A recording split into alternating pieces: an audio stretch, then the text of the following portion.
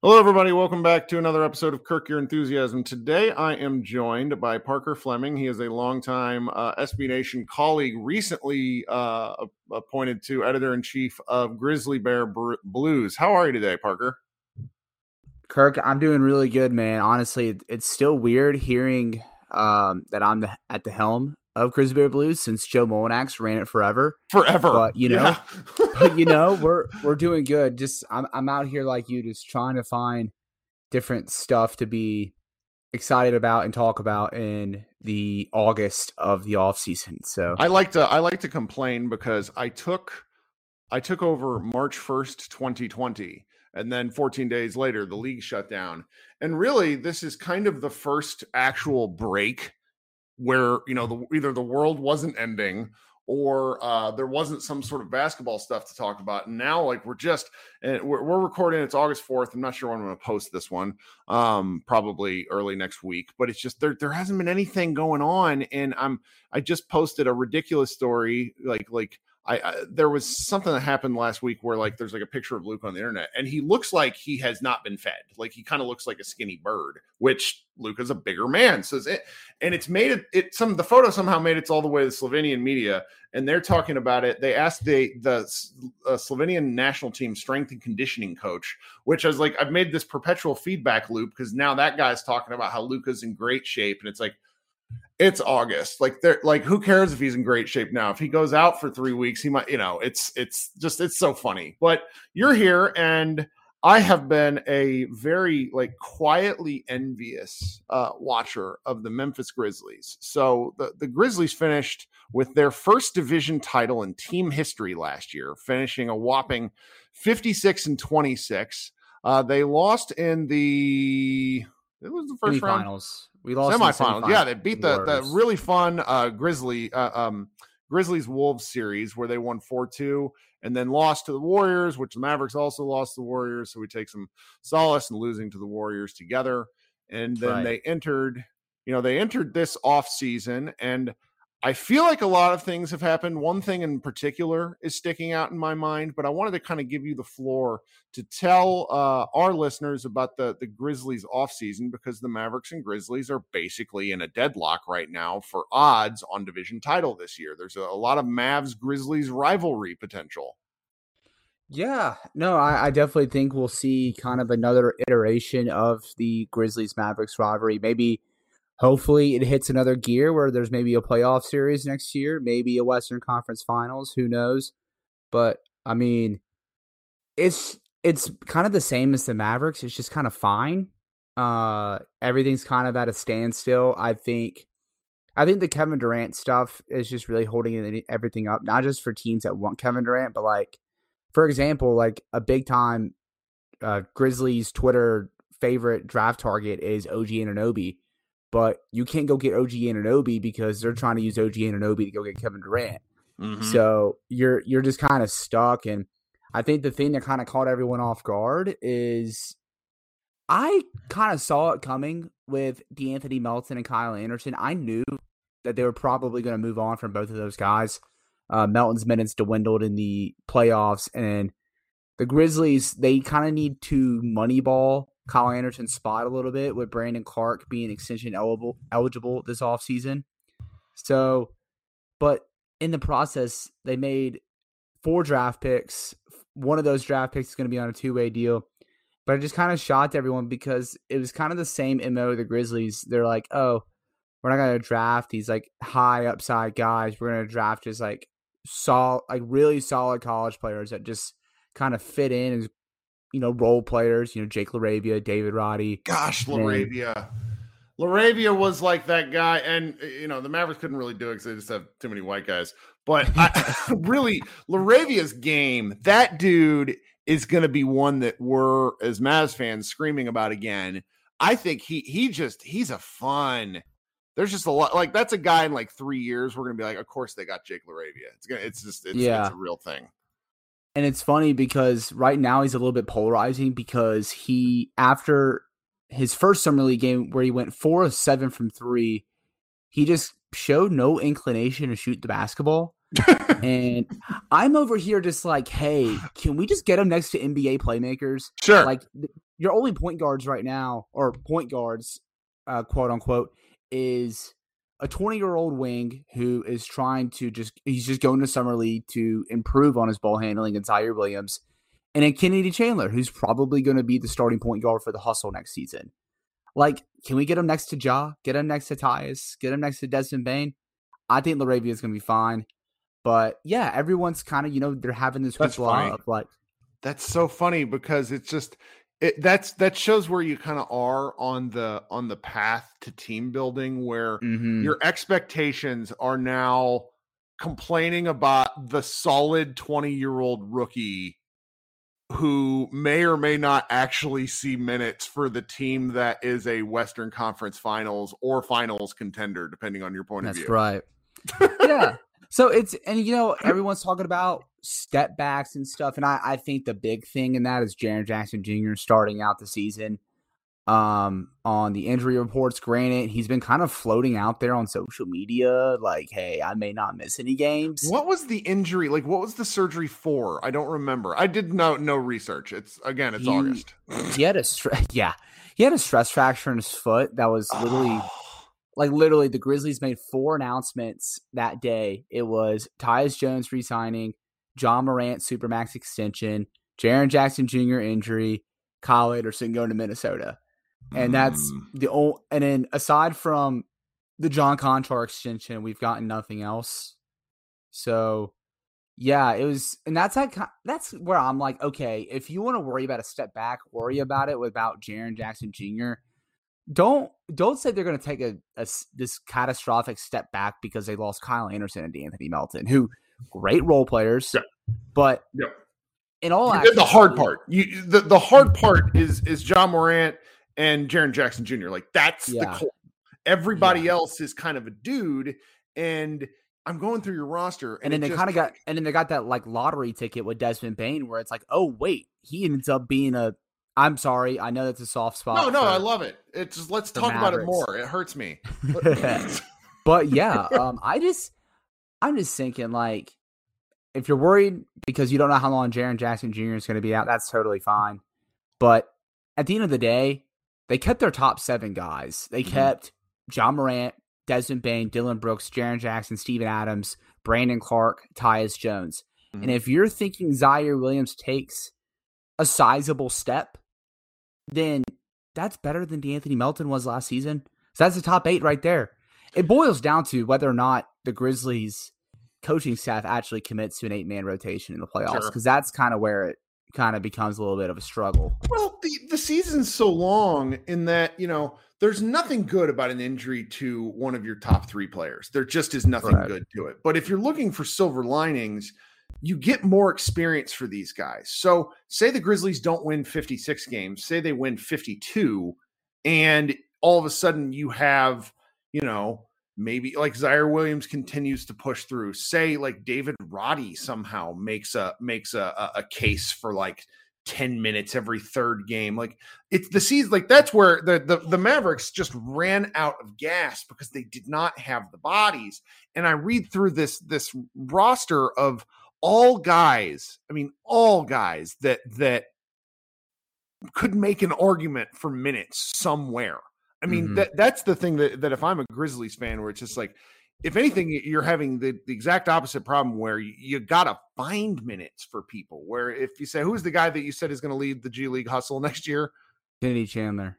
So it's like that's just like at that point, it's like an embarrassment of riches. And, like the Grizzlies strike me as the type of team to where if the right deal presents itself, you're going to go get the kind of like the what do you want to call it? Like the piece that pushes you over the goal line, either the veteran that's disgruntled or something. Like there's just a lot of optionality. Like I knew I was going to do this whenever we talk. Like this roster is disgusting and very good, and it makes me so mad. Like John Conchar, I play Xbox video games with the guy named Brian Schrader, who was telling me about Conchar like 5 years ago. And I was just like, no, like, stop talking to me about this guy. And then, of course, he goes undrafted.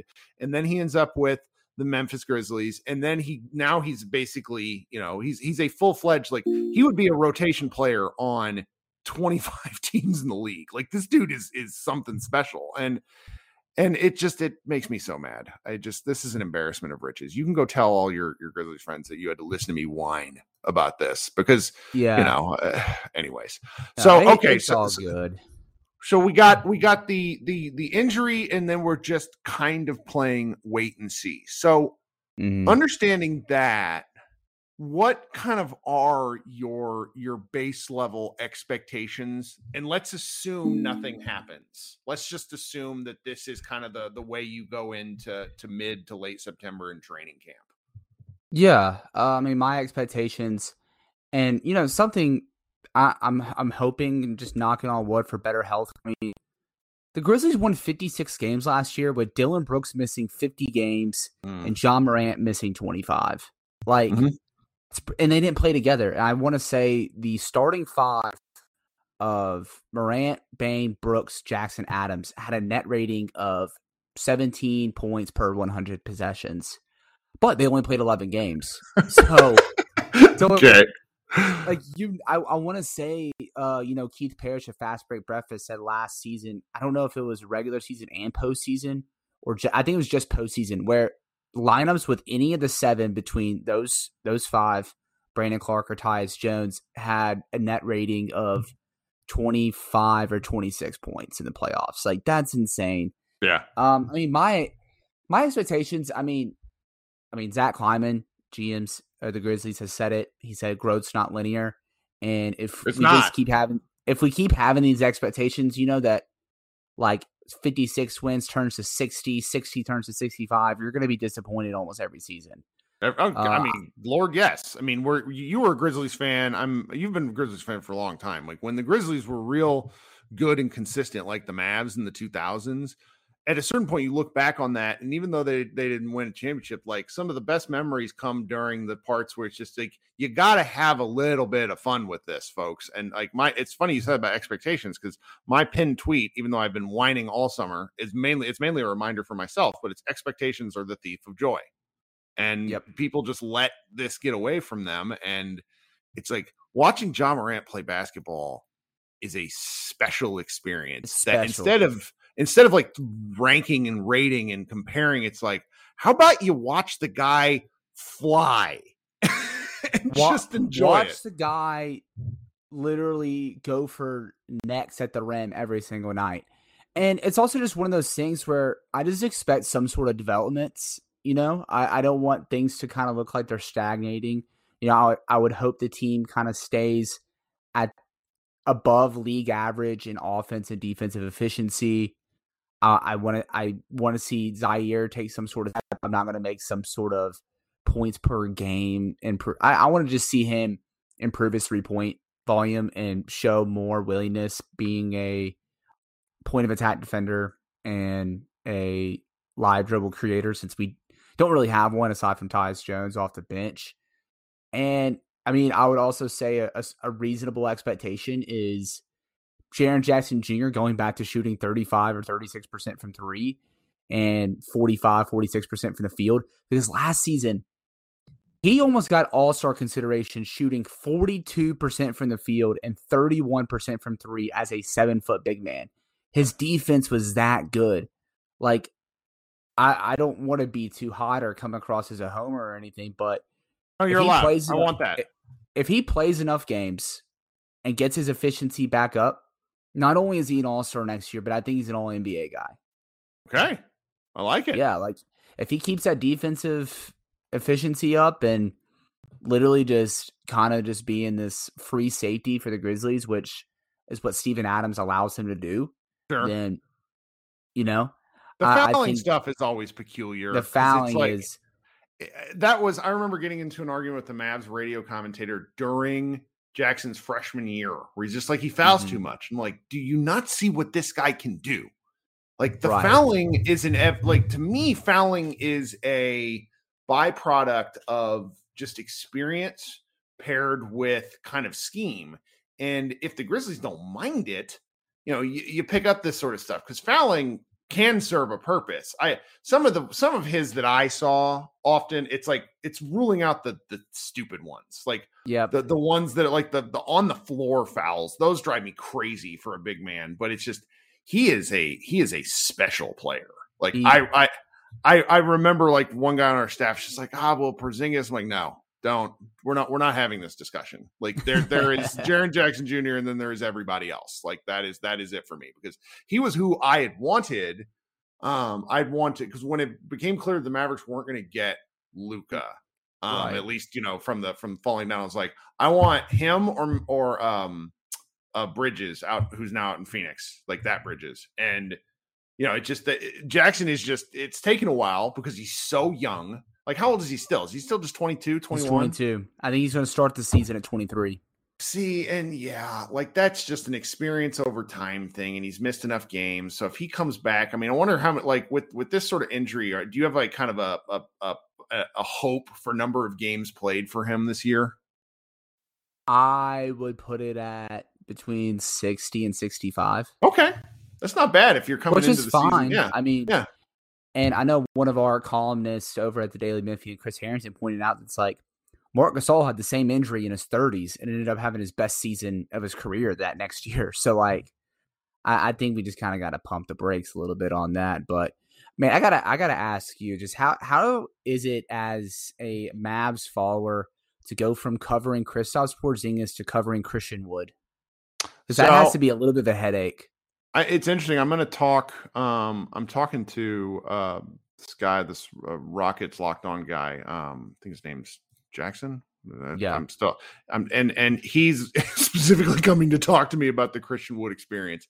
I'm really looking forward to it because I think it's going to be funny because Wood needs this. He needs this, and doing Christian Wood things isn't going to fly. So I'm very curious in that regard to see how that goes. Especially with J Kidd. J Kidd, I don't think it's going to fly, but also you got like a little small glimpse of how good he was with Harden. And you're like, Luka is on par with that Harden. So maybe it works out. Maybe it doesn't. But I'm very interested to see it for our division. But I forgot to like kind of tie it into like team expectations for the Grizzlies. Just don't be a play-in team. Be a top 6 team in the Western Conference, and I'm pretty happy.